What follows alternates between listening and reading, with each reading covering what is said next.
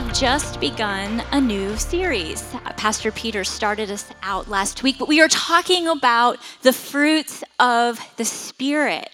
And each week, actually it's going to take 2 months to get through the fruits of the Spirit.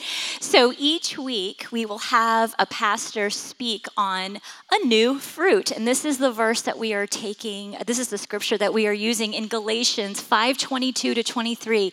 But the fruit of the Spirit is love, joy, peace, long-suffering, kindness, goodness, faithfulness, gentleness, self-control.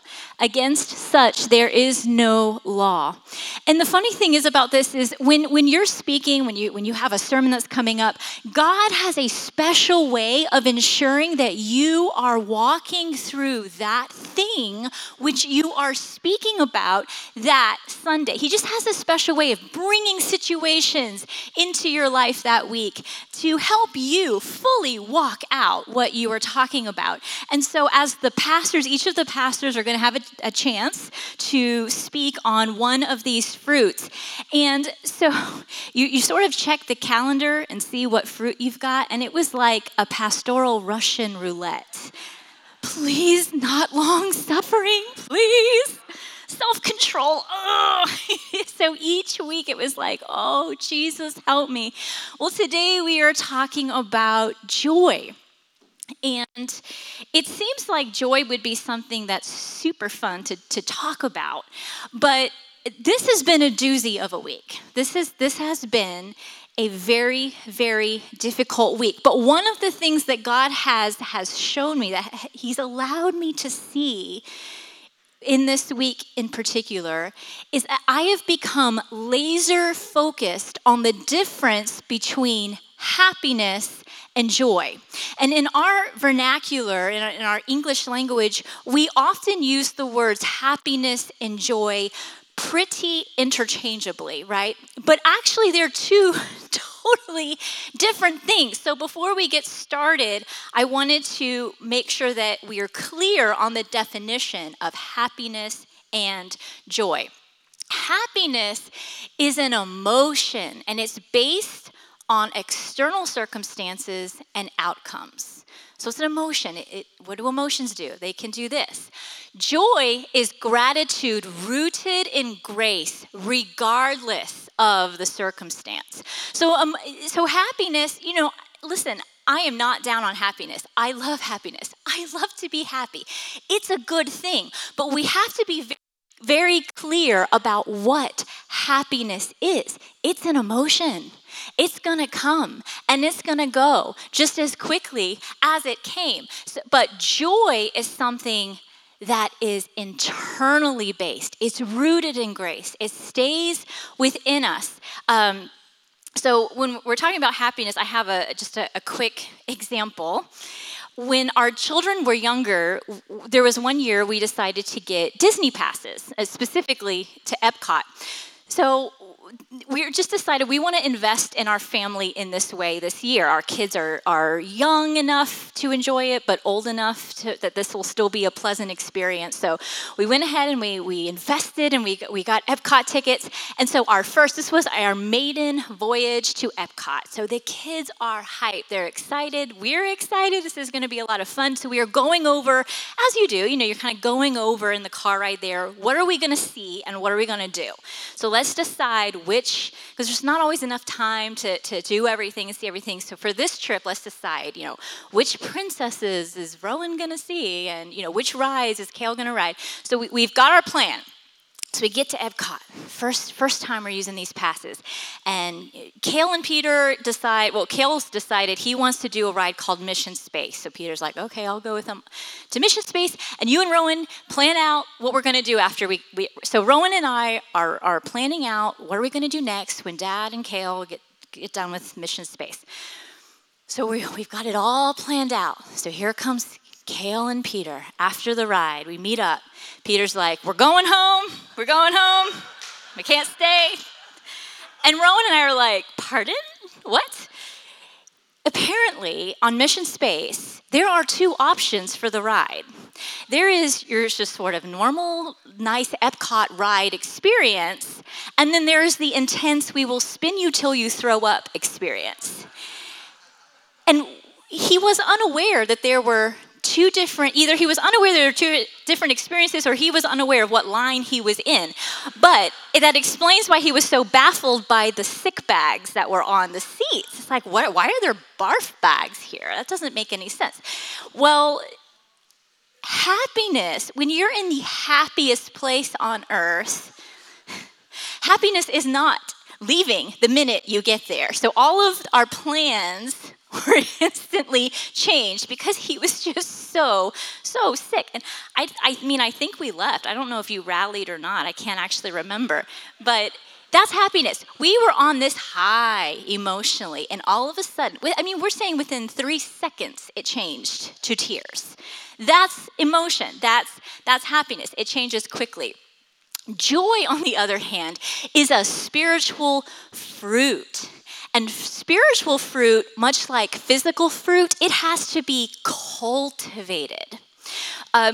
Many of you know that Pastor Mark, my father, he enjoys gardening and he enjoys farming. And when he goes to plant his garden, he doesn't just throw seeds in the ground and kick the dirt over and go, okay, garden is planted, we are good, get ready to eat well. No. Once those seeds are planted, in many ways, his job has just begun because he has to care for those seeds. He has to make sure that they're well watered, that they're fed, that the bugs and the critters stay off of them. There's a lot of work that goes into cultivating those seeds so that we have good fruits and vegetables to eat. And in much the same way, joy has to be cultivated in our lives. The Holy Spirit has put the seed of that fruit within us, but it is our job to make sure that it is well fed, that it is watered, that the soil is a fertile place for good fruit to grow. And so there are 3 ways that we're going to look at today at how we can cultivate the joy within our life, because it does take some effort on our part. And the first way to cultivate joy within our life is through gratitude. It is going to be impossible for you to enjoy your life without gratitude. It's not going to happen. And I mean pretty constant gratitude. Here in Proverbs 23:7, it says, as a man thinks in his heart, so he is. If we're going to mentally dwell on our problems and our negativity, that is going to adversely affect the release of joy in our life. We keep dwelling mentally on our problems and on everything that's going wrong in our life. That will work against the cultivation of joy in our lives. It is hope that releases joy. It's speaking out words of life. It's speaking God's promises. That is what releases joy. And when I pray, I always have to start with gratitude. And the reason I have to start with gratitude is because it's really easy to get caught up in our headspace and caught up in our emotions and caught up in how we're feeling at the moment. And when we start speaking out our gratitude to God, it helps our perspective change. It's a change in our mental state. It's a change even in our emotion. It helps us see things differently. And let me tell you, I have had a doozy of a week. I have had nights where I couldn't sleep, so I just had to go outside. And you know those nights where it's like you've just got so much going on in your head, you don't even know what to pray. It's like the words aren't even there. In some ways, you just feel like a zombie. So I had to just start speaking out my gratitude to God in whatever I just saw, because I couldn't even think. I couldn't even think straight. So I walk outside, I'm like, God, I thank you for that tree. I thank you for the moon. I thank you for this pavement that I'm walking. I mean, it just sounds ridiculous, but that was all I had. That was all I had in that moment. And we are going to go through days where that is all we have, and we have to speak it out. We have to start speaking out our gratitude. In the morning, if you're not a morning person, mornings are rough. You know, it's like that feeling of dread where it's like it's all starting over again. And I'm becoming more of a morning person the older I get, but it's still, mornings are rough. So there are mornings this week that I was like, God, I thank you for that coffee that I'm getting ready to get up and make. And I thank you for the air conditioning in my house, and I'm going to sit here in this air conditioning and drink my coffee. And I thank you for that garbage man that's picking up my garbage so that I don't have to figure out what to do with all of that mess, right? So we have to just start speaking out our gratitude as our feet hit the floor in the morning. And this takes some effort, and I'll tell you why it takes effort. It's because the devil does not want us experiencing and walking in joy. He's actually actively trying to steal your joy. And when I started recognizing that on a daily basis, it made me kind of mad. And it made me mad because I thought about all the times I'd let him win. Thought about all the days that I'd let him win, all of the weeks that I had let him win and steal my joy. This has to stop, because one of the markers of being a Christ follower is joy. It is, in fact, joy. And it's not because our lives are so perfect and everything's going well and everyone's getting along. But Christians know how to take a lot of hardship and come out the other side because it was God that gave them strength. And that has to be our perspective. I can take on hardship because it's God that's giving me the strength and providing the strength for me in this situation. And listen, when the Apostle Paul was going through a hardship, which was probably about 95% of his life, he would speak out his gratitude. And we see this in the letters that he wrote to other believers. He starts his writings out with, "Every time I think of you, I give thanks to my God. Whenever I pray, I make my requests for all of you with joy. For you have been my partners in spreading the good news about Christ from the time you first heard it until now."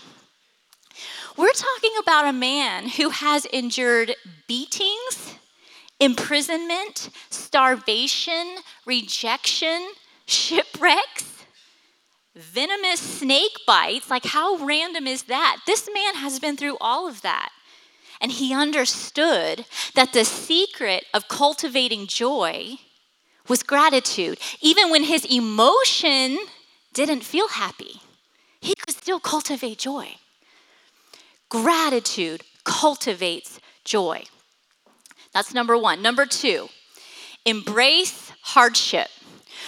Romans 5:3-5 says, "And not only this, but with joy, let us exult in our sufferings and rejoice in our hardships, knowing that hardship, distress, pressure, trouble, produces patient endurance, and endurance, proven character, spiritual maturity, and proven character, hope, and confident assurance of eternal salvation." Such hope in God's promises never disappoints us, because God's love has been abundantly poured out within our hearts through the Holy Spirit who was given to us. Joy isn't found in the circumstance. That's what Paul's saying here. If you're looking to your circumstance to find joy, you're not going to find it. It's found in embracing your purpose through that circumstance. And while Paul was writing many of his letters, he wasn't sitting on a beach drinking a pina colada. He wasn't waiting until everyone was getting along and everyone's happy and everything's going well and my bank account is full, life is so wonderful. He wrote about joy after he was horribly beaten and sitting in prison. And in this verse, Paul is declaring, rather than focusing on what God is doing to me, I am deciding to focus on what God is doing through me, through my situation, because it was Paul's chains that brought him influence. It was his chains. He says in his letter to the Philippians, "Now I want you to know, brothers and sisters, that what has happened to me has actually served to advance the gospel, As a result, it has become clear throughout the whole palace guard and to everyone that I am in chains for Christ. And because of my chains, most of the brothers and sisters have become confident in the Lord and dare all the more to proclaim the gospel without fear. It was Paul's chains that propelled the gospel forward. It was his chains that gave Christians the boldness and the wisdom to speak out and speak to other people. It was his chains that broke the back of fear. And it was his chains that taught him he could be content in every situation, regardless of the circumstance. And you have to hear today that God will not waste your circumstance. We don't serve a wasteful God. He will not waste your circumstances, the things that you are walking through, the things that you have been through. He will use it for his glory. And maybe we need to change our perspective on going through difficult times. So often we pray that, God, please take this hardship from me. Make this go away. Make this hardship cease. And that's how I pray. I get it. We pray that the hardship goes away. But the way that Paul prayed is that he would endure with joy through the hardship. And I don't think I've ever had anyone ask me to pray for them in that way. Oh, Pastor Crystal, please pray that I endure with joy through this hardship. It's a different way of looking, right? It's that slight change in perspective, and it makes all the difference in the world. And with parents, I hear this so often. I hear parents say, I just want my kids to be happy. And again, there is nothing wrong with happiness. I want to be happy. We all want to be happy. But I think we may need to reevaluate the way that we talk about happiness and the way that we talk about happiness with our children. Because so often in our society, we're putting happiness on this pedestal. Do what makes you happy. Do what makes you happy. So we've put it on this pedestal, and we may be doing our kids a disservice by speaking about it in that way, because we've now become a society that values happiness over inner strength. Inner strength. We've become a society that values happiness over obedience to Christ, which doesn't always feel great. When I was in Africa working with International Justice Mission, I met an American family there. So this is Matt and Joy Robbins. And Matt was working with International Justice Mission as a fellow, which basically means he was getting support. He wasn't being paid directly by International Justice Mission. He was raising all of his own support, and he was working with our office in Ghana. He was working under the Ghanaians, and they were working with the police, being able to get rescue all of these children who've been enslaved on Lake Volta, and working with churches, getting the churches involved. So when I met Matt, I believe he was towards the end of his first year there with his family. And you can see his kids are quite young. And interestingly enough, his wife's name is Joy, so it fits well today. But they were, I believe, going into their second year of living in Africa. And one day his daughter Hannah, his oldest daughter here, she's quite young, she went to him in tears. And she said, Daddy, everything was better before we moved to Ghana. Why did you have to move us to Ghana? And so Matt answered her, and he said, to rescue children from slavery. And she said, why couldn't someone else do it? And the words from this little 9-year-old were so poignant to me, because how many times have I said that to God? When I'm going through a hardship, when I'm going through something that's really, really tough, I always get to a point where I go, why can't someone else do this? I maybe don't want to do this anymore. And so I wanted to read to you Matt's response to his daughter. When he journaled about it, he said, this is an interaction that would have deeply troubled me a few years ago. I would have grieved my child's unhappiness and questioned my own sense of calling in the work I do. I would have felt that I was wronging my child by seeking to help other children. These precious young tears would have ripped me apart. But last night, they didn't bother me a bit. I could hold her and give her comfort and love and compassion without any inkling of doubt, despair, or regret. And how is that?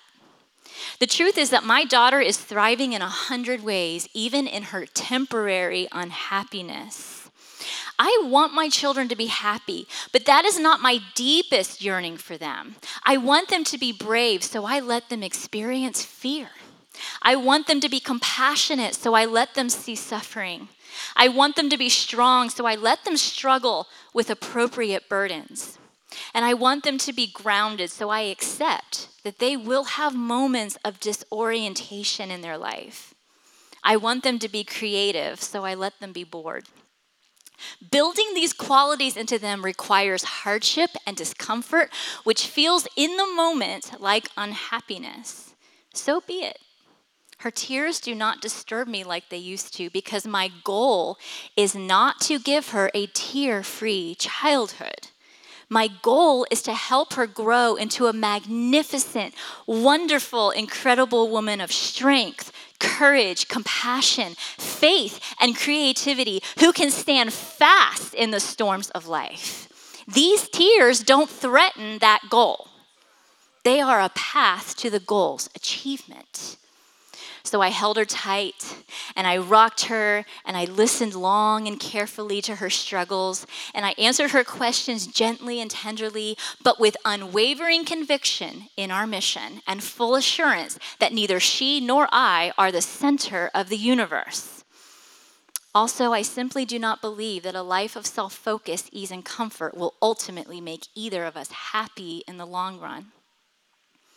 I read a quote this morning from Tim Keller. It says, "I can think of nothing great that is also easy. And daughter, you will be great." Matt is cultivating lasting, deep-rooted joy within his children. And embracing hardship with hope, that is how we cultivate joy. Number 3, relationship. And this is really a two-parter. Relationship is referring to both time with God and time with Christ followers. Our time with God, this is what gives us hope.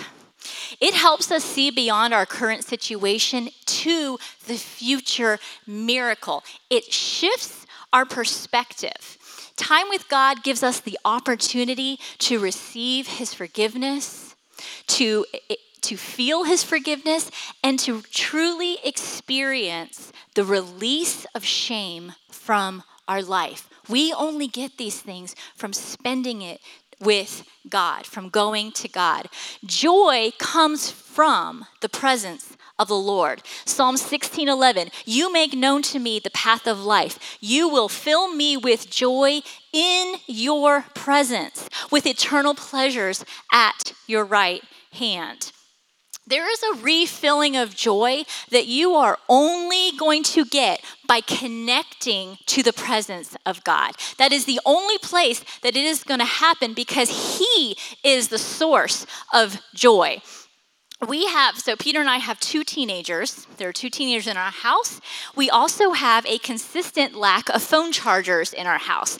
And there is a universal law that says you can have electronic charging devices or you can have teenagers, but you cannot have both. I see some of you are familiar with this law. But chargers consistently go missing in our home. And I can buy a pack on Amazon, and I turn my head. The next day, they're gone. They're just gone, and no one ever knows what happens to them. And so one day, I've got my phone, and I'm watching the battery die because I cannot find my phone charger. And I'm looking all around. No one knows where it is. So I'm just watching. I'm thinking of all the stuff I got to do, all the phone calls I need to return, all the emails, and my battery is slowly dying. And I had this really strange thought, like, I know where the electricity exists. I know where it is. It's right here. And I can even put my phone against the wall and nothing's gonna, it's right here. It's right here. This is so frustrating. I can see it. This is the source. This is what I need. But the problem is, unless I can connect to this source, nothing's happening, right? Like, I can know where the electricity and the energy is. I can know all about it. I can even understand how it works. But until I take my connector and plug in to this area, I do not have access. I don't have access. And so I sit here and I watch my phone battery die because I am not able to connect. I'm not able to plug in to the source of power. You can know that God is your source. You can know everything about God. You can know all the scriptures. Unless you connect to that source, your joy battery is going to keep getting lower and lower and lower until you've reconnected with that source of energy. And how do we do that? That's through prayer, that's through time in the Word, listening to sermons, worship. These are all ways that we can connect with our source of joy, with our source of energy, of power. And secondly, time with God's people. It is important to gather with other believers. It's important to gather with other people who are full of joy and full of faith. Joy is magnetic. People want to spend time with joy-filled people. It's something that draws people to you when you have joy in your life. Joy is fuel for your soul. And listen, I'm not saying find the bubbliest person in the room, they've got the joy, and go spend time with them. Joy isn't a personality. You can actually have a very laid-back personality and have joy that exists within you, because joy comes from the Holy Spirit, not our personality. Does that make sense? So how can you determine if you are operating in joy, if joy exists in your life? Well, that's by the words that come out of your mouth. I know sometimes we come from families and there was a lot of negativity within this family. And maybe we had a mom or a dad that was just always speaking negatively. We have to cut off the curse of negativity. We have to cut that off from our life. So if your inner dialogue is going straight to your parents' voice of negativity, if that's really your default, this internal dialogue of negativity, listen, girl, you're going to have to take that internal dialogue, run it through the Word of God, and make sure that's what comes out of your mouth, not the negativity. Because there are some serious issues when we are only speaking negative words, when we only see the downside. We have to break off negativity. And why? Because the joy of the Lord is our strength. If your strength is depleting, you've got to refill on your joy. If you feel like I cannot get through this day, everything is going wrong, you need a refilling of joy. Will you stand with me right now?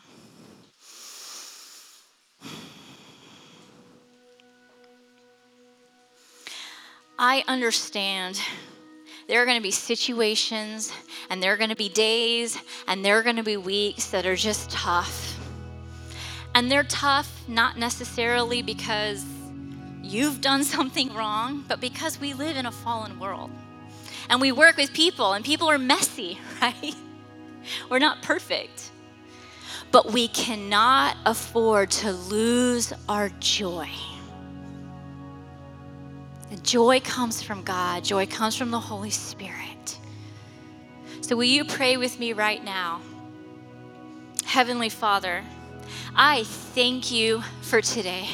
I thank you that we had the opportunity to come here and gather together as people who love you. I thank you that we are not in danger for gathering. I thank you that we're safe. Father God, I pray for our brothers and sisters who are unable to gather together. I pray for our brothers and sisters who are in places in the world where it's dangerous, where their lives are being threatened for gathering, God. And we just pray a special protection over them. Father, give them joy as they walk through these circumstances. Give them joy. Give them peace that passes all understanding. Father God, this week, may we not allow the enemy to steal our joy. As we are hit with situations in life, God, we ask that you fill us up when we connect with you, God. Just an infilling of joy in the mighty name of Jesus.